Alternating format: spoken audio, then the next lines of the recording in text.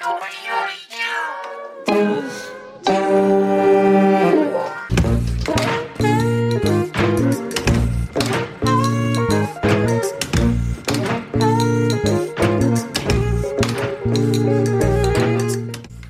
everyone, welcome to Humans. This is episode 22. I'm Luke McCredden, thanks for joining us. And once again, a big thank you to the legends over at the Melbourne Gin Company for getting involved in this episode. Those guys produce one of the most magnificent gins going around. So go to melbournegincompany.com, check it out, check out their range, place your order and get it delivered straight to your door. It is well worth it. There's a dry gin and a single shot to choose from. Either way, you won't be disappointed. It is fantastic. Now, this episode I'm joined by Tim Varney. Tim is a coffee guru. He's travelled the world, literally, specialising and honing his skills around coffee, which a lot of us take for granted.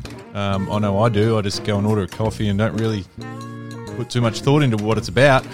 Tim goes into a bit of detail in this episode, a bit of background around coffee and roasting beans and all that sort of stuff, and the importance of actually doing it well if you're a cafe or a restaurant.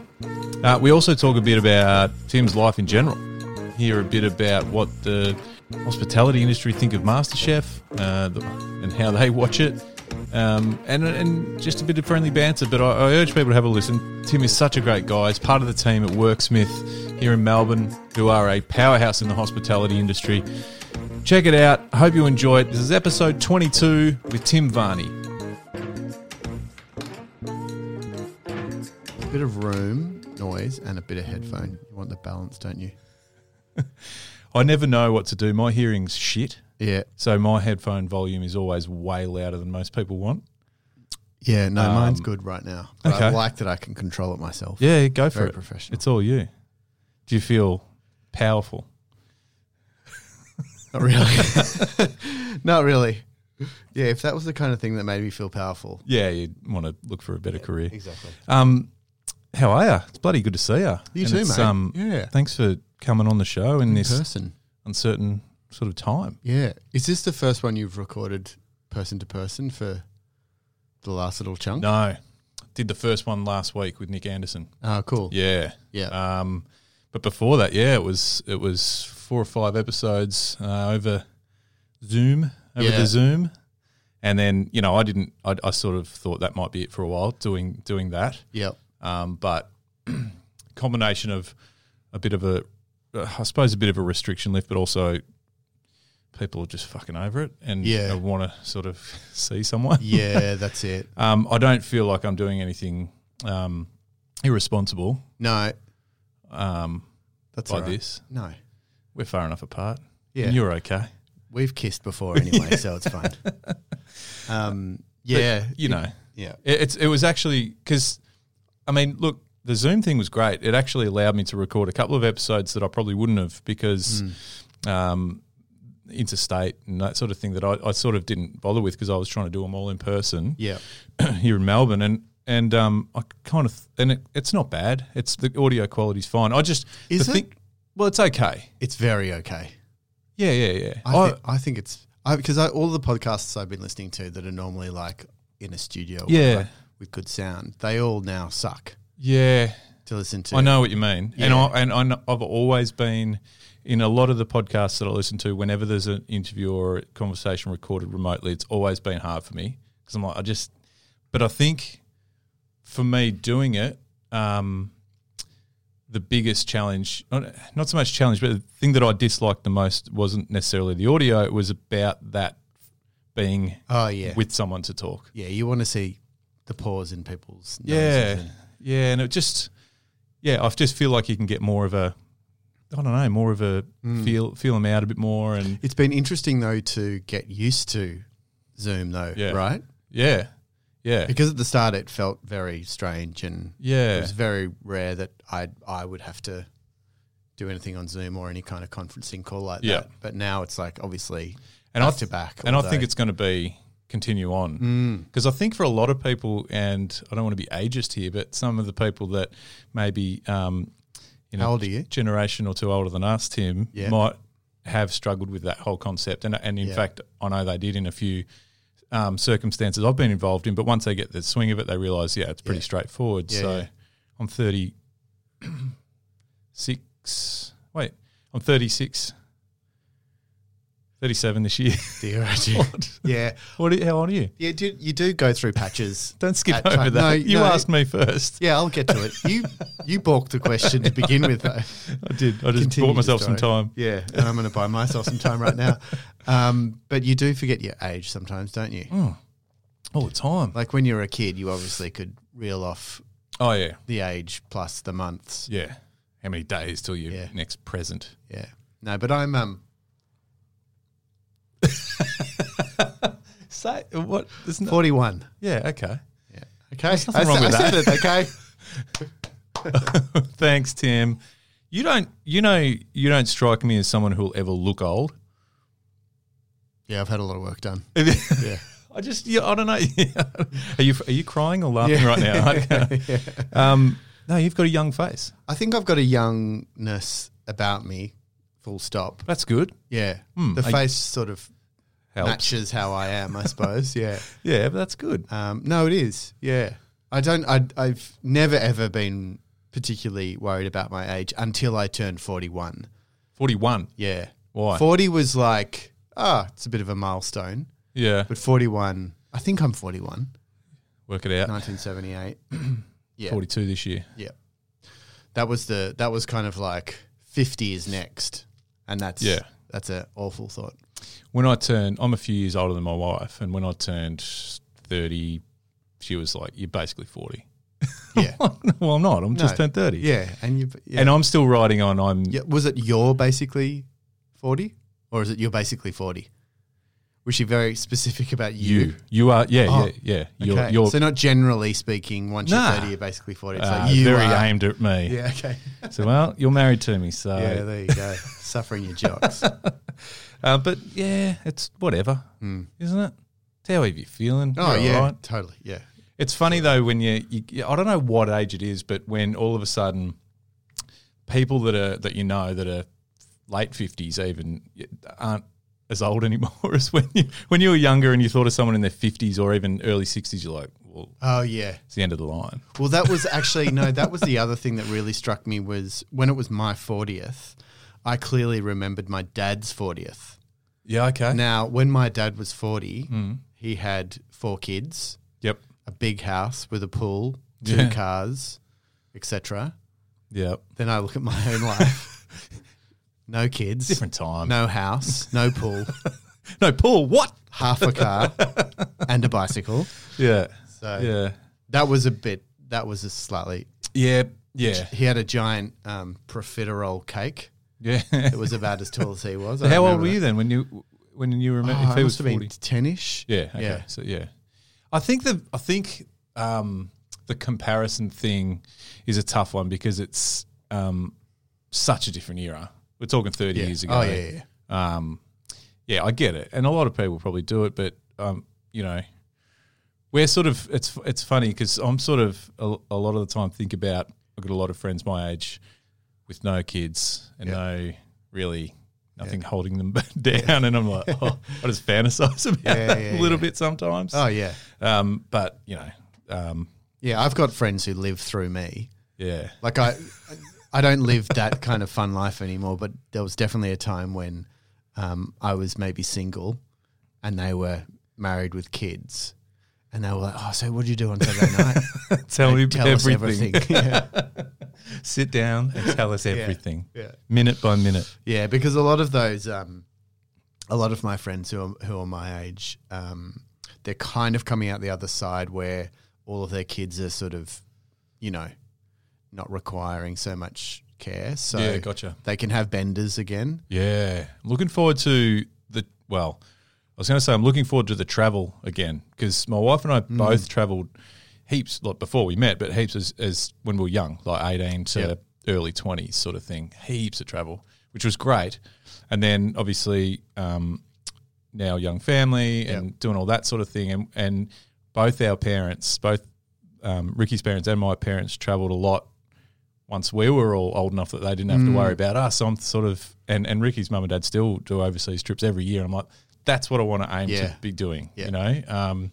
It's so exciting for them, and we're lucky enough that we did a lot when we were younger, which our parents' generation didn't do much overseas travel as youngsters for the most part. So we've got that to look forward to and feel like that's what we're going to really strive to do once the kids can either come or they can just look after themselves at home. Right. Did you, take it or leave it. Yeah. Did you do a lot of Australia travel, or was it mostly overseas? No, it was. We did a bit of Australia travel as a family when I was really young. Not that I remember a hell of a lot of it, but no. When I was probably, I think my first big overseas trip, I was 20. No, I was 20. I just turned 21. I was the same. Yeah, because I went to, and it was a wild first trip to go on. In hindsight, it was probably not Thailand. It was South America, and it was revolved around being in Rio for New Year's. Yeah. So it was crazy. It was just crazy. Unbelievable. I remember there were so many great memories, but, you know, spending time in Chile, Santiago in Chile, and then Buenos Aires, and then Rio de Janeiro for your first sort of month of overseas travel ever as a 21-year-old. It was full on. You really went for it. Yeah. And I had no idea what I got myself into. I went with a friend who luckily had travelled and was great, you know. Yeah. And then I remember being 21 because I just turned 21. I remember going then to North America and thinking, oh, shit, lucky I'm 21 because I can't go out here if I wasn't. Oh, of course. Yeah. Yeah. But then after that, there was sort of a few years of it was just big, like spent 5 or 6 weeks traveling through Africa and camping and doing these wild sort of stuff through there, which was incredible. That's cool. Yeah. And then apart from that, it's just been like New Zealand a couple of times. But have you lived anywhere else? No, not for any length of time. Yeah. Not abroad, no. No. Yeah. But you have. And this is what I wanted to speak to you about because, one of the things, I mean, it's funny, you know, talking about our ages, and when you think, like, you've crammed a lot in. Even now, like thinking about it, haven't you? Oh, well, I've given away my age as well. Yeah. So, no, I think I have actually. I think you have. Yeah. Knowing the limited amount I know about you. Yeah. It sounds like you've really had an amazing sort of journey through. Yeah. And I should say, we're here at Worksmith again in Collingwood recording, which is now your full-time workplace. Mm-hmm. And it's all about hospitality. Yeah. And that sort of full circle a little bit for me. Yeah. Because obviously everybody works in hospitality at one point when they're just anyone studying in the world. Everyone. Pretty much. Actually, that'd be interesting to know the numbers on that. But working in what capacity? Just at even part-time? Yeah. Like at a bakery or in a cafe or exactly. It'd be a massive percentage, wouldn't it? Pretty high, I reckon. There's got to be a stat on that. Yeah, there would be. Okay. But yeah, I mean that was my start. Yeah, but I mean washing dishes. And because we'll get into it because I want to dive deep into a bit about what you do and what you have done. But was there I speak to a lot of people like Michael, for example, was the first episode of this podcast actually. Yeah. Episode 1 has always been into it. Yeah. My wife worked with him part time. Speaking of that, at a bakery in Emerald, and it was like so he's always had that obviously in his mind and been sort of passionate in some capacity. Yeah. What about you? Is that the same for you? No, not really. And he also had the foodie family. Yeah. So yes, the Italian heritage stuff. Yep. Everybody cooked, whereas I grew up in a family where cooking was not very, Yeah, it wasn't a big deal. It wasn't a big focus at all. Yeah. It was oversteamed broccoli and, meat and 2 veg, basically. Yep. So I didn't really develop any sense of loving food until I started working with food. Yep. And I didn't go to work in food because there was food to work with. Yeah. It was a job. Yeah. So, but ever since my first kind of proper job in food, which was at a bakery as well, Il Forneo in St Kilda, which was a bit of an institution back in the early 2000s. Yeah. That's where I kind of learnt about proper bread, proper coffee, wine, dishes, plating up, kitchens, the whole lot. It's kind of a point where you realise it's more than just what's on, like more than just a dish or something, isn't it? And I'm certainly not deep into it, but it's just talking to you guys over the journey. It's fascinating how far into it you can deep dive. Oh, absolutely, yeah.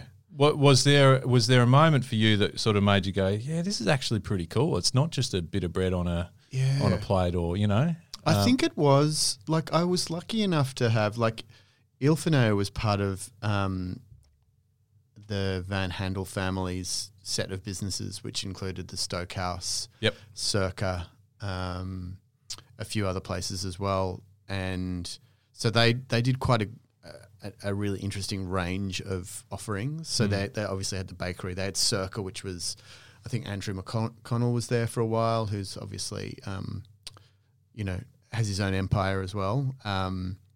So there was high-end dining. Yep. There was the wine room. Hang on, what's it called? Prince Wine Store, sorry, which was, I did a few wine courses there, and those kinds of things were fantastic opportunities to have. It wasn't just a bakery by itself. It had all those other things bolted on. So I was lucky enough to be around all of that. Yeah. So that was the springboard, I think, for me. Yeah. And because obviously one of the things that you are and continue to be, but have done a lot is really this coffee scene, which is just mind blowing. And and even born and raised in Melbourne, but it's there's arguments about is it the best place in the world? Oh, we love to say it. But it's not until even that I met you not too long ago and heard you talking on a podcast that I'm like, fucking hell. Like, it's so much more than just ordering a coffee and then walking away with it or something. Yeah. And that is something that I'd imagine can only be pursued and followed by someone who really cares. Yeah. So, which I dare say is you. Where does that start? Where does that coffee thing come from? Yeah, that's a good question. I think at least my experience was that, I worked in this sort of fast-paced cafe bakery. We did loads of coffee and it was a lot of fun. Yeah. We didn't really know. I mean, we changed the grinder every now and then. The coffee came in a gold bag and we knew that there might have been some South American coffee in there and some African, but certainly nowhere near what it is like today with coffee. Yeah. But then from there, I worked there for like 3 or 4 years, and at the same time I was DJing on the side, which is a whole nother story. Another episode. For a whole nother podcast, yeah. A 12-minute podcast, very short little affair. But it wasn't until I actually went across to London, of all places, where it really sort of kicked off for me. And so I sort of was half dragged across to London by my then girlfriend, which was the best thing that ever happened to me, really, because it opened up so many opportunities and doors and stuff. But did you go there pursuing? No. We went over to travel and use London as a bit of a home base. And obviously you quickly run out of money and then you need to find work.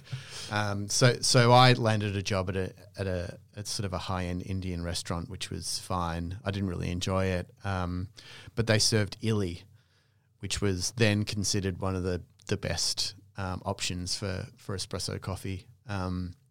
Certainly in London, there was kind of Monmouth was the other gem in the rough. But one day this guy from Sydney turned up to do training for all of the front of house staff who had to make coffee for the restaurant. Yeah, right. And I was sitting back going, this guy doesn't know any more than I do, and I didn't know much. And we got chatting because obviously he was from Australia and I was from Australia, and he was like, it's the best job. All I do is drive around London and do training and taste coffee and have conversations with people, and that's it. And I'm like, how do I get in? I can do that. Yeah, I can definitely do that. And he's like, well, we're actually looking for someone else. So I set up a job interview with the area manager, I think, probably a few weeks later. And the day of my job interview, I'd set it so that it was in the afternoon at about 3:30, 4 o'clock. but it was in between services. So I was doing a lunch service and then dinner service. We had a particularly busy lunch service, and I didn't have a chance to go home to get changed and showered and presentable for the interview. So and it was the middle of summer in London, and it was one of the decent summers over there. So I turned up to the job interview in shorts and flip-flops, basically. But thinking, oh, well, that's it, I fucked it. I'm not going to get this job. I've turned up looking like a slob. But at that time, it was like, if you were Australian, therefore you knew everything about cafes and espresso and pouring great cafe lattes. So it's just a perception thing? Or was this like... Completely. Yeah. Yeah. So he was like, oh my God, you fit the bill, you're perfect. You're Australian. You're Australian. And, at the time, yes, we sort of did know a little bit more than most people in London, but there was obviously that wave of Australians that came into London, and people from New Zealand as well who sort of kick-started the scene to a degree. Yeah. That was when it really started, when I worked for Illy. Yeah, right. Yeah. Interesting. If there was someone who knew, and maybe going back a bit because it's probably more global now, but like at the dawn of that whole coffee era, where would the person actually really originate who knew everything there was to know? Is Australia one of the No, not at all. No. I mean, obviously espresso was invented by the Italians. Yeah. Not quite as we know it today. It was a way of brewing coffee quickly. So you could argue that they sort of kick-started what we know as the sort of cafe scene in Australia. And certainly Ernesto Illy, he's a bit of a godfather of coffee. He did a lot of research, scientific, proper research into roasting and sourcing, and he did a lot of work. But it certainly wasn't Australia. Okay. Australia is very good at the cafe experience. Yep. And pretty good at coffee. Right. So coffee kind of has bolted itself onto the really good cafe experience that we've nailed, because that's the very Australian thing. Yep. The laissez-faire service, the sort of matey chit-chat. That's like, I feel like for a lot of Australians, and maybe even the majority, that's probably more or as important as the coffee itself. Oh, without question. Yeah. You're not going to cafes chasing the best coffee. You're there for 10 other reasons. Yeah. And so coffee happens to have done quite well out of this partnership or this arrangement. Yeah. But, when you talk to someone who's sort of vaguely interested in coffee or wants to know more, and they assume that Australia and Melbourne and Sydney have the best coffee in the world, and you kind of correct them and say, well, yeah, we're pretty good at it, but there's pioneers in North America, and they're like, American coffee, but they're the ones that have done so much more for coffee than Australia. So. What about some of those places you said you spoke about, South America, even Africa? In terms of in South Africa? Growing coffee, which is the most important part, obviously, far exceed any knowledge of coffee that the sort of normal Australian would have. It's hard to wrap. I'm a pretty basic. I wouldn't know if I'd feel comfortable going for a coffee with you, because people always say that. I don't care. I don't care. Really? Anymore. Yeah, of course. You always go through a stage, and this is connected to being younger, I think, where you become a bit snobby about something. Yeah. And you scoff at people who put sugar in their coffee or milk or alternative milks. But I don't give a shit anymore. Yeah. But I mean, snobby, maybe, but also because you were writing it and learning so much about it, you probably learnt how to appreciate it more. So, of course, like anything else, Did you... Am I right in saying you were like barista of the year in 2012 or something? No. Or coffee something of the year? I was nothing of the year. You sure? Yeah, I'm pretty sure. Okay, I've got some false information from someone. Where did you pull? I've got no idea. Yeah. I thought that came through. No, I mean, my one the closest thing I've ever come to being the World Barista Champion or the World Brewers Cup Champion. So there is a thing. There is a competition. It's like Best in Show. It's like a dog dog grooming competition. Yeah. Did you win a dog grooming award? Maybe that's what it was. Secret's out. Yeah, I'm actually a Labrador, a Labradoodle. No, definitely not. But I have for a long time sort of taken the piss out of those competitions. Have you? But on the other side, I also created a coffee competition. Yeah, tell me about that. The World AeroPress Championships. Yeah. Which it's been running for 12, 13 years. They're having a year off this year. I'm not part of it anymore. Right. But yeah, I mean that was started back in Oslo in Norway, along with another Tim called Tim Wendelboe. And that was born out of wanting to figure out how best to brew with the AeroPress, right? Which is a kind of brewing device, which looks like a sort of giant syringe, I suppose. So that had come onto the market back in 2007 or something, maybe earlier. I might have my numbers wrong there, but we thought, this is kind of interesting. How are we going to sort of figure out how best to brew with it? And so we thought, well, why don't we just do a little in-house competition and jokingly call it the World AeroPress Championships because there was only like 3 competitors. And used the competitors as sort of guinea pigs to figure out what tasted best. Yeah. Basically. That's pretty cool. Yeah, and off it went. Got some traction. Got a little bit of traction. I'm sure we're skipping over stuff, but the coffee roasting thing you've been a big part of here and around the world as well, or mainly focused here in Australia? Yeah, probably mainly focused in Oslo, actually. Oh, okay. Yeah. What's because again, this is probably a part of coffee that the majority of Australians, for example, overlook or don't know much about. Whether or not they need to know about it, I'm not sure, but maybe from someone who is selling coffees to consumers, they probably should know more about it. And I think that's probably what you got involved in. But how major is that on a global scale, like the whole coffee roasting side of things? Well, it's obviously crucial to producing coffee. I guess you could kind of break it down into 3 parts. It's the growing of the coffee cherries, taking the seeds out, processing them, and then shipping that coffee to a coffee roaster. Yep. Roasting the coffee so you can then brew it, extract, and then have a cup at the end. Yeah.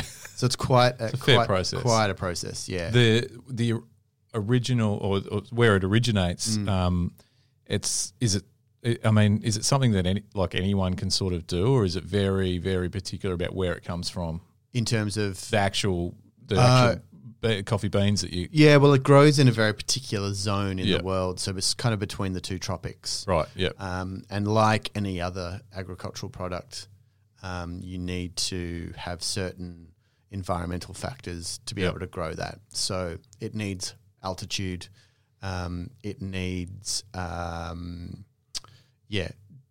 certain temperature fluctuations throughout the day and nighttime, soil, exposure to sun. The consumption of coffee globally is unbelievable. It must be a massive market. It's huge. Yeah, it is. It's huge. Yeah.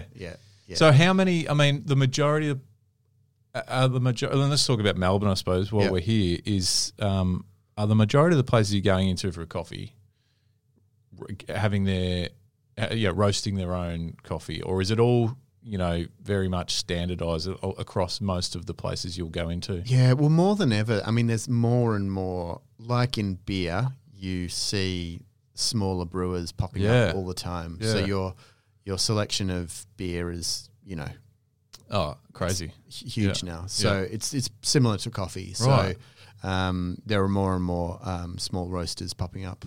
Yeah, all the time. Yeah. And is it customizing it? Like, can you sort of put your own twist into it? Yeah, totally.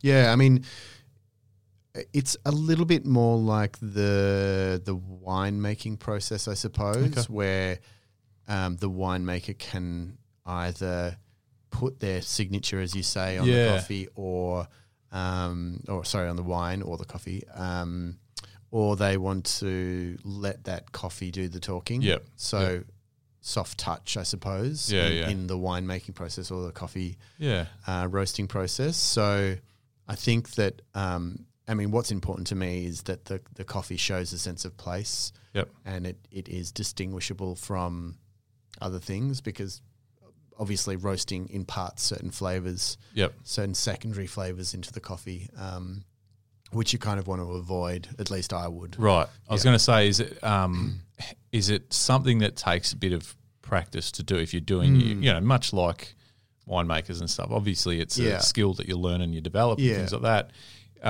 Or is it a case of a mum and dad cafe down the road could get involved in it just by sort of... Oh, yeah. Yeah. Yeah. I mean, the actual roasting process itself is pretty straightforward. Is it? You got to make the beans go brown from green. Yeah. So I could do that. Yeah, exactly. Yeah. I mean, you can roast... you taste it if it's not right? Oh, and can you get it wrong? Like, yeah, definitely. So if you walked into it and got yourself a coffee and you taste if things weren't quite right. I mean, that's the skill. To be a good roaster requires you to be able to taste. Yeah. So that's where you are able. I mean, obviously, tasting the faults or the good parts or the bad parts of the coffee is one thing, but then translating that in the roast is another thing again. Right. So what about where it's come from? Yeah, Can you identify that? Yeah, sometimes. Really? Yeah. Wow. I mean, it's a lot harder to identify location in coffee versus in wine.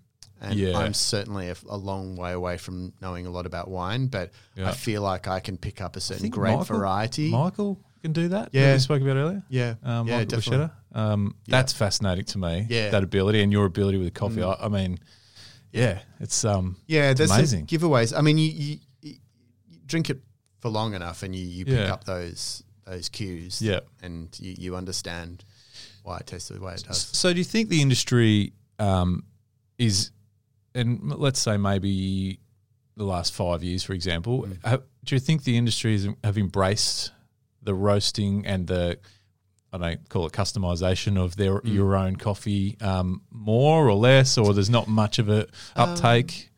No, I think definitely. I mean, it's in unison with the sort of general public's understanding of coffee. Yeah. So I think more and more people understand that coffee comes from different places. Yeah. There are different varieties in coffee as well, which hold different characteristics. So that sort of understanding that coffee isn't just coffee has developed through these different roasters who are not necessarily about having a certain style in the way they roast, because I think if you speak to most high-quality roasters, they're not saying, our style is X, Y, and Z. Yeah. I think their style is to showcase what the coffee naturally has in itself to offer. Bring out the best in it. Yeah, exactly. Yes, that's right. Yeah. So there are definitely styles from roaster to roaster because they prefer a certain way of developing the coffee or they prefer a certain origin, so therefore that kind of will transpire that way. Yeah. But I think most people, whether they kind of are able to execute this or not, will try to say, we try and just let the coffee do the talking rather than us.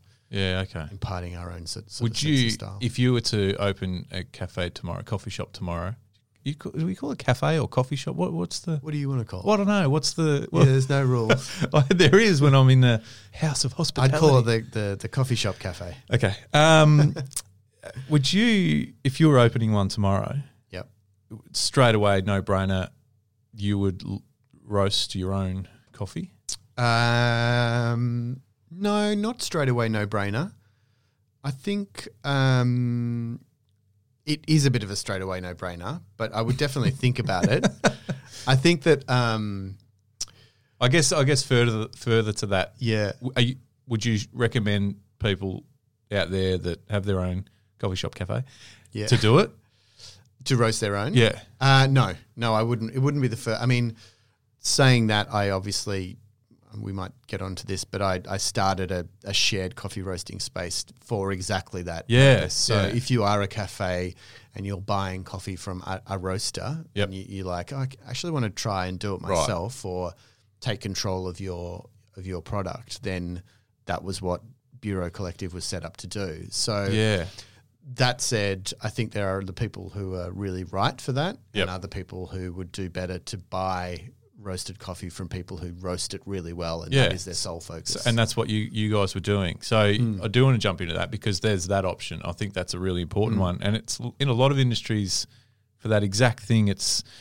I'd really love to go down that path, but I'm a bit hesitant. You were kind of a middleman to be able to say, hey, we can help you out. Yeah, and do give that. it a shot. That's pretty cool. Yeah, that's good service. So the analogy that my ex-business partner used to use was, when the Beatles got together, they didn't say, right, let's build a studio, get all the equipment in, get that really good mixing desk and put egg cartons on the wall.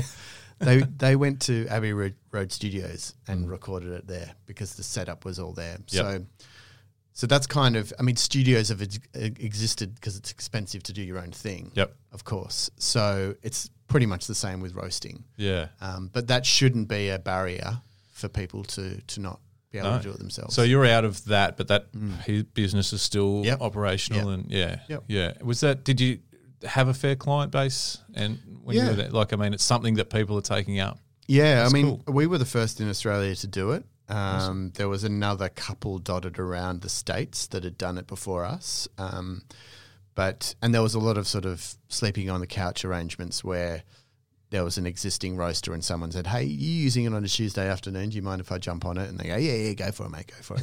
So there was those kind of situations. They were so much more set up for people who already knew how to roast. But ours was set up for these cafes that existed in Melbourne, especially at the time when we started the business, that were, well established, and wanting to take it to the next level. Yeah. And not necessarily opening a bunch of other locations to warrant opening their own roastery, but still wanting to do their own thing. Yeah. So that's cool. That was cool. What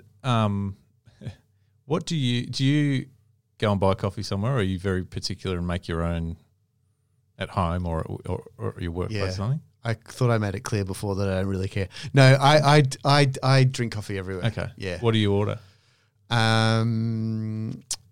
That's a good question, actually. I will normally, if I'm at a reputable cafe that I pretty much know that they're going to do a good job, I'll probably order a filter coffee. Right. If I'm somewhere that they are not doing a great job and probably using ordinary coffee, I get something with milk. So I'll get a flat white. Yeah. And if you're somewhere that you've never been before, so you don't have no idea of that cafe, I'll run out of the place screaming. Fair enough. No, okay. You're not too much of a snob. There's a few indicators. I'll be able to walk into somewhere and go, really? Okay, what are the indicators? Let's walk a little further? Yeah. It'll be if you know what roasting brand they use. Okay. That's obviously a really good indicator. So there's some bad ones. You don't have to name them. Yeah. You can if you want. Yeah. Yeah. There's some ordinary ones who do a certain thing that isn't my cup of tea. Are they cheap? Is that why the business would? Yeah, ordinary raw product, obviously roasted in a certain way. Yep. And then obviously there's the brewing bit as well, and so you can kind of imagine that if they're not really caring about the raw product. Or the roasted product, they're not really going to care about the final product. Exactly. Yeah, that's fair. Which is fine. Yeah. Hey, thinking about the sort of tailored or customizable drinks, I need to hand you this magnificent parcel that got delivered earlier today from the Melbourne Gin Company. Listeners will know that these guys have jumped on board for a few episodes. So that, my friend, is for you. Oh, amazing. And that is actually a really good example of a product that is very popular at the moment in terms of gin itself.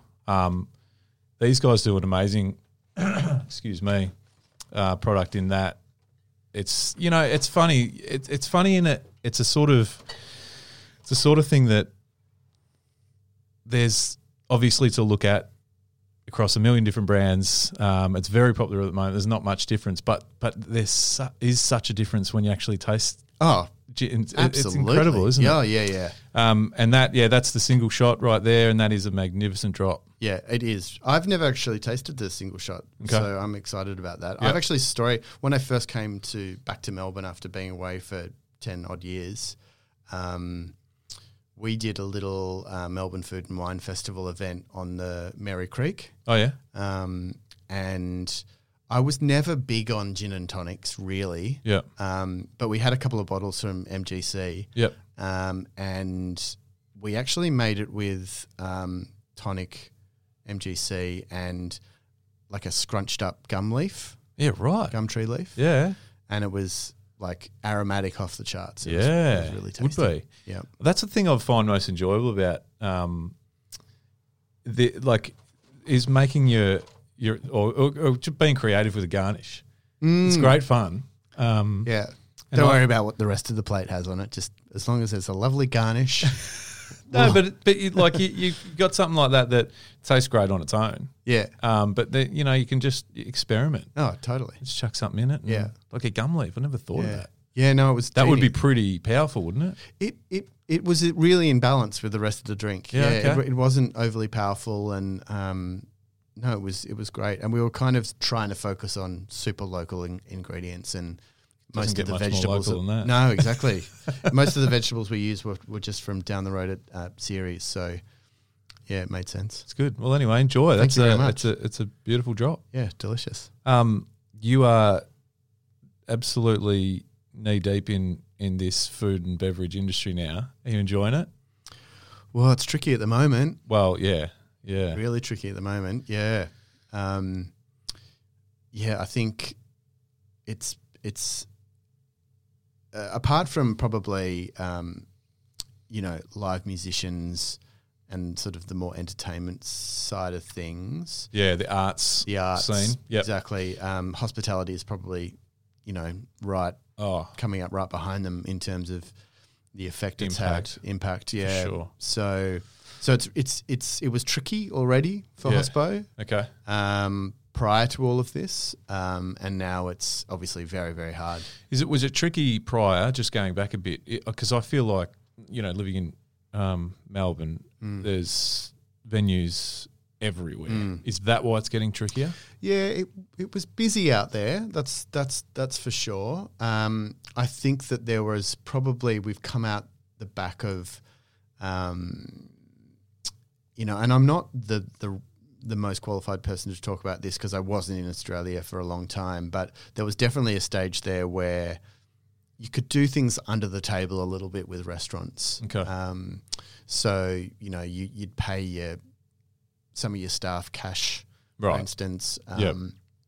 There wasn't this sort of award wage thing to have to deal with. You'd pay your suppliers cash and you'd get good deals. And it was all a bit easier back then, and for a good reason, things have been tightened up a lot, and that's just one part of a whole lot of things that have compounded it to be very difficult. But obviously, rent is extortionate for these businesses. We've already seen what's happening to retail. Yep. You drive along a lot of streets in like the busier sort of traditional retail streets in Melbourne, and there's every third venue is for lease. I've often spoken to Michael Bachetta again. We bring him up. He's getting a lot of airtime in this episode, Tim. I think we might invoice him. Why don't we just bring him in? Here he is. Yeah.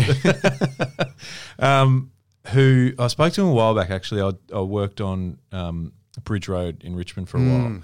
And I said to him, man, venues are opening up and literally closing within a month. It's unbelievable. I said, what's up with that? Like, what are they getting the wrong sort of guidance? Like people just selling them the idea, hey, this would be an awesome spot and they're varying from coffee places to restaurants to bars, and he was sort of saying that around town, and I'm sure places like Sydney and that are the same. They've got don't go zones, and that he thought that there were parts of Bridge Road that were bit dangerous to flirt with in terms of putting in a venue. But I couldn't tell you the amount in the space of a couple of years, the amount of places I saw open and close within literally a month or two. It was frightening. Yeah. Yeah. I think there's a bit of a, like, certainly the time that I was talking about with cafes, you could do well. You could make some money. There wasn't the strain of an expectation of fitting it out like it was a fucking, magazine-ready location. That's a thing now, though, isn't it? Yeah. Well, it won't be anymore. Hopefully we have a bit of a reset. But, the milk crates turned upside down with a plank of wood sort of half nailed to it used to be sufficient for a chair out the front of a cafe. Yeah. And you'd sort of knock it up by yourself with a couple of mates, whereas now you've got your architects, your interior designers, your marketing team, your socials team, blah, blah, blah. And is that on the back of what you were saying earlier about how it's coffee's important, but the image and the customer service or the customer feel and that is a broken seesaw. That's all balanced the wrong way, obviously. But that time you're able to do okay because you didn't have to have the $1 million fit out to be seen as a successful place to go. And so that time happened, and then off the back of that, everybody sort of saw it as a money-making exercise. You could open a cafe, do really well, flip it, sell it. Now you can't. Yep. They're all like... So how many do you think going through the whole COVID-19 experience have and will close? We haven't seen the start of it. Yeah, but there's a lot of places on life support at the moment with JobKeeper. Yep. And what's the new one now? Job Reaper? Job the Maker. Maker. Job Maker. Yeah, I don't know what that is. But anyway, So, that ends up that's September, more, I think. And I think that's more on the flip side about reintroducing jobs and stuff in the workplace. But I mean, if the businesses aren't there to... That's it. Employ people. Right. Yeah. So at the moment, a lot of businesses have, this is the word of the moment, pivoted. Right. Pivoted. Everyone's pivoting. Right. So they've turned into like grocery stores now or, as well as or just. Because they can't seat people in the spaces anymore. Yeah. But they can have people coming in, grabbing, obviously takeaway food. Yep. Cafes have done okay because they're able to sell takeaway coffee, and we sort of managed to get through that okay, at least in Victoria and Melbourne. But obviously you see in other countries where there's a complete shutdown. Yeah, yeah. So, and June the 1st, the restrictions are easing a little bit, but it's now a situation where having 20 people in your restaurant for a night is just not sustainable whatsoever. Yeah, it's a funny one. And you mentioned retail before, and that's retail. You see a lot of small businesses now diversifying, and if they're a, what's an example? If they're a camping store, they'll now be sports, camping, fishing, hunting, and whatever else. Spare parts for bikes or something. They're definitely not a fly fishing specialist store anymore. Well, you sort of can't be, and not to mention, fishing. like you say about rent and things like that. This has shut down a whole heap of stores in centres. Yeah. This whole thing, like there's been a massive sort of... Well, that specific scenario is that you can't go out and do that either. So not only, people can't go out to buy the stuff, but they can't then go out and use it. Yeah. So. I know. It's the loss of sales through, say, in the sporting category for things like, and you sort of forget this sort of stuff a bit, but the community sport. So the however many hundreds of thousands of kids that play footy on a weekend and need footy boots, they weren't buying them because you didn't need them. Like the revenue loss in that is unbelievable alone. But that's just one example. So it's just a massive effect. That's one of the biggest things I miss is my Wednesday night mixed basketball social. Yeah. The social things. I loved that. That was my that was my meditation. Yeah. 45 minutes on a court and you're thrashing it out. Yeah. And that's now obviously gone. Well, probably for a while. Yeah, I pumped up Auskick for my 5-year-old boy. He was real pumped for his first season of Auskick. Nah. Not happening. He's like, are we going yet, Dad? Like, mate, sorry. But it's it's a massive thing. So yeah, I mean, as you're right, hospitality, and again, just through you guys, chatting to you guys through this period, it's a shocking one. So yeah, it's been really tricky. I think people rise out of the ashes, so to speak. I think, and it's definitely an opportunity to get super creative, and definitely an opportunity to right the wrongs that were problems about the industry prior to all of this. The issue is that people are sort of struggling to survive, I suppose. Yeah, that's right. Yeah. So it's not exact. I mean, obviously, amazing things are created out of duress like that, I suppose. They are. Hopefully that's the case. And look, I'm a huge believer and fan of just mixing things up. Like if things like, I hate the idea of the same old stuff year in, year out with anything. Mark LeBusque, who was on this podcast a few episodes back, coined the phrase "business unusual."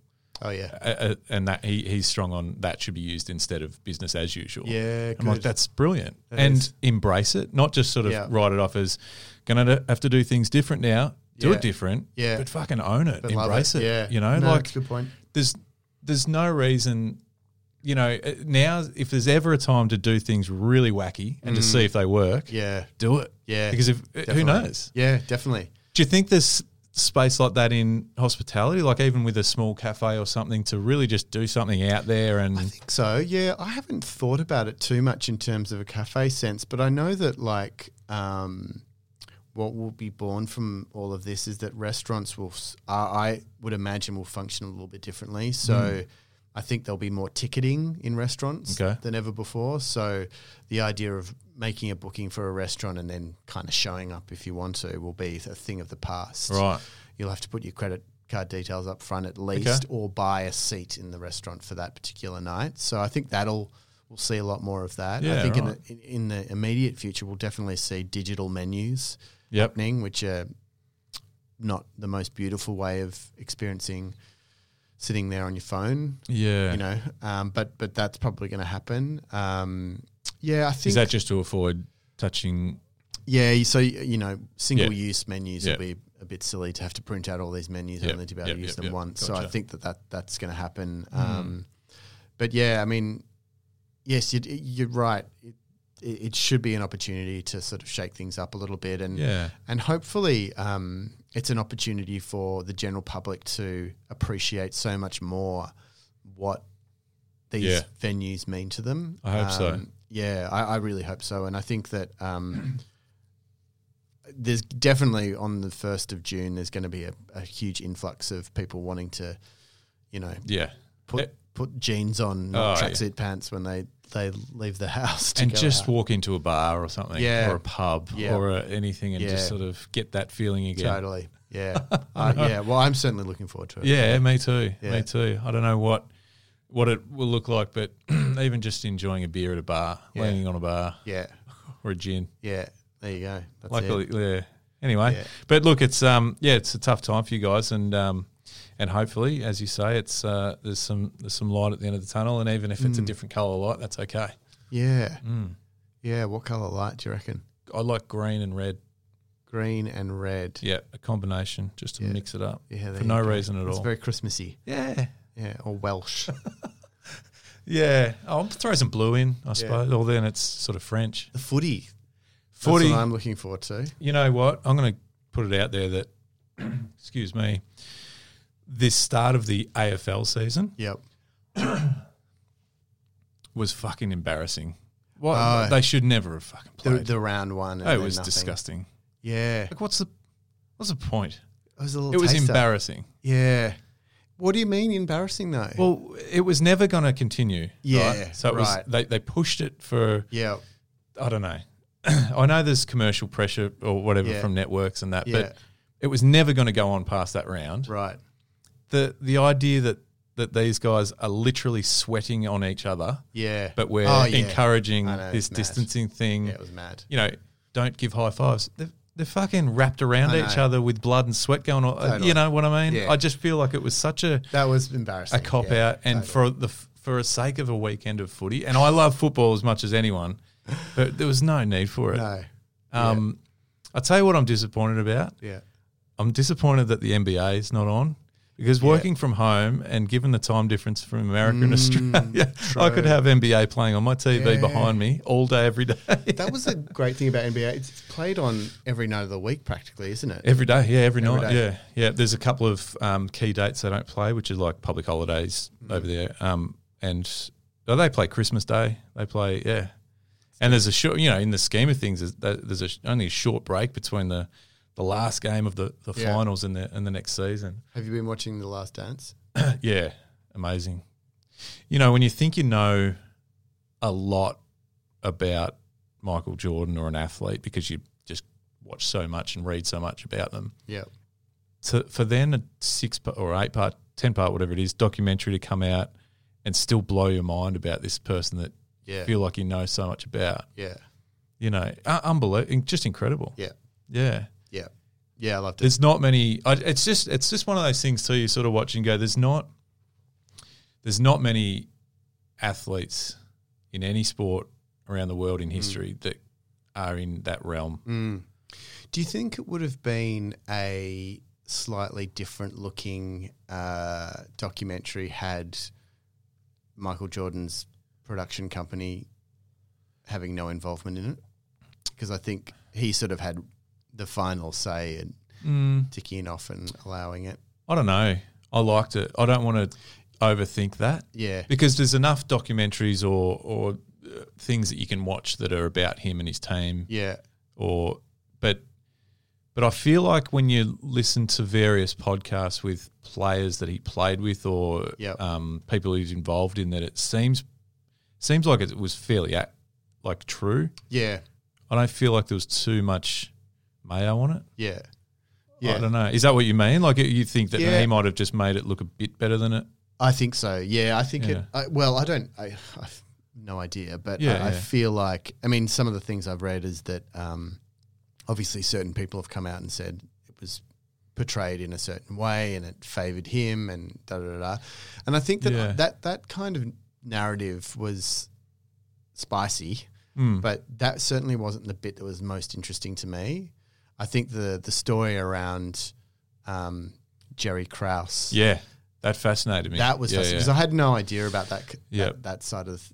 And in the first 2 or 3 episodes, that really drew me in. And I was trying to watch it, and I think it can't not be a Jordan focus on a Chicago Bulls documentary, right? Yeah. But I was very much conscious of really really getting into that whole Krause, even that the Pippen Krause sort of duel. I really believed and got a good sense of, and again, it might be the way it was filmed and made, but that Phil Jackson, who was the head coach, was just a great guy. Yeah. And really backed his team. Definitely. Those years in the Mexican league must have, it was amazing. Yeah. Look, I just think with things like that it's easy there's always going to be someone come out and say, have some skeptics and that. And sure, maybe they're justified, but I don't know. I watched something like that and I got to the end and just went, wow. Yeah. Far out. The timing couldn't have been better. We literally have no sport. Yeah. And then the greatest ever basketball documentary. Yeah. And that was promoted before all this stuff. So it's not as if they just did it for this. No. I'm not a conspiracy theorist. Oh, here we go. But if I was, go on. And we were talking about, is someone behind this? There's 2 people. Whoever owns Netflix, and whoever owns Zoom. Yeah, I love it. Probably Bill Gates. Yeah, he owns everything, doesn't he? Yeah. But there's still not much on Netflix, to be honest, and you definitely know, you've definitely experienced that more now, spending so much time at home. Someone said to me the other day, I've finished Netflix. Yeah, good. Watched it all. Completed it, yeah. Clocked it. Yeah, clocked Netflix. That's good. There's always going to be podcasts to listen to, Tim. That's true. Absolutely. Humans is a good one. Say no more. Hey, mate, I better let you get out of here because it's getting late. You've got work to... No, it's probably not. We could probably have a gin once we hit the stop button. It's 7:01. Is it? That is incredible. It's getting so late. I'm a father of 3. It's well past my bedtime. Yeah, well, I have been going to bed at like 9:30 at the moment, yeah. Have you? Yeah. That's okay. Get through MasterChef with one eye open and then to bed. Oh, that's another conversation. I know we're running. I mean, we've been talking for ages, but... Cut all the basketball shit out. How do you guys... I'm going to ask it. Yeah. How do you guys... And when I say you guys, in the hospitality industry, and for anyone involved in Worksmith, I feel like Worksmith is a real buzz in the industry, and a lot of people that are involved, whether they're members or the team yourselves, are really really well respected people, right? Yeah. How do you go watching those sort of shows? I've got the perfect balance of love hate with that show because it's so unbelievably heavily produced for the moron. Yeah. Me. Yeah, and me, obviously. But I think there's often like little gems in there. His name escapes me now. He's got that. He actually just won the Booker Prize for his book about breaking down fish. He's got a restaurant in Sydney. Doesn't matter, but he broke down a fish. Kingfish. Yes, that was unbelievable. Yeah. And I should just say I haven't watched this series, but I saw a clip on YouTube or Facebook or something. Yeah, that was unbelievable. So good. The kingfish were my favourite fish to catch. Yeah, but looking at that, I'm like, man, I waste it. I waste so much of it. Have you seen his book? No, it's amazing. Like, not only is he obviously incredibly talented and like, you know, the king of respecting the seafood, the fish and whatever. Yeah. But the photography is beautiful as well. And it's actually a genuinely helpful book to have if you're ever wanting to learn about fish butchery. It's incredible. There wasn't one speck of that was wasted apart from the scales and, you know, a couple of fins. But it's amazing. Yeah. But no, I really enjoy it. It's good water cooler conversation as well the next day. Yeah, okay. Daisy, who works at Worksmith as well, is a avid watcher of MasterChef. It's just the kind of forced narrative that they do in the episodes that is a source of amusement for me, but also frustration because they really labour it. Yeah. Yeah. I think I got the panna cotta into the blast freezer. I just hope that I've had enough time for it to set. Yeah. You have, and mate. Of course, yeah. I think that, and look, for me who's not, I don't know what they could tell me anything on that show and I go, oh, shit. Yeah. It's quite entertaining and they come up with some amazing things at the end. Yeah. For you guys, you sort of just got to look at it as an entertainment value type thing, wouldn't you, as well as... Pretty much. Yeah, pretty much. I think this is actually a pretty good one in terms of a lot of the sort of plonkers have left, thankfully. But there's the echelon at the moment is not so shabby, which is good. So there's definitely there's nothing like major to take from it. Yeah.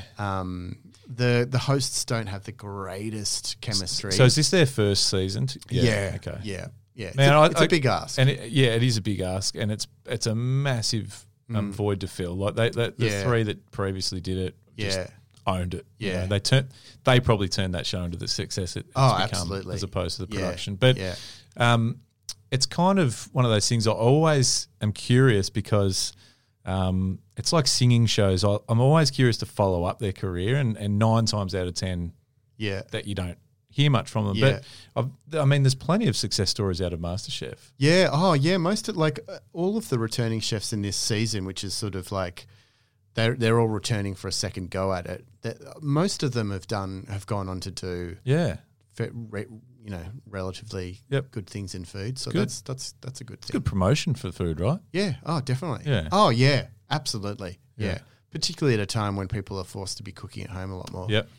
Yep. So I'm going to go get a kingfish on the way home, and great. Where are you going to get a kingfish on the way home? Doesn't matter. Okay, I've got a guy.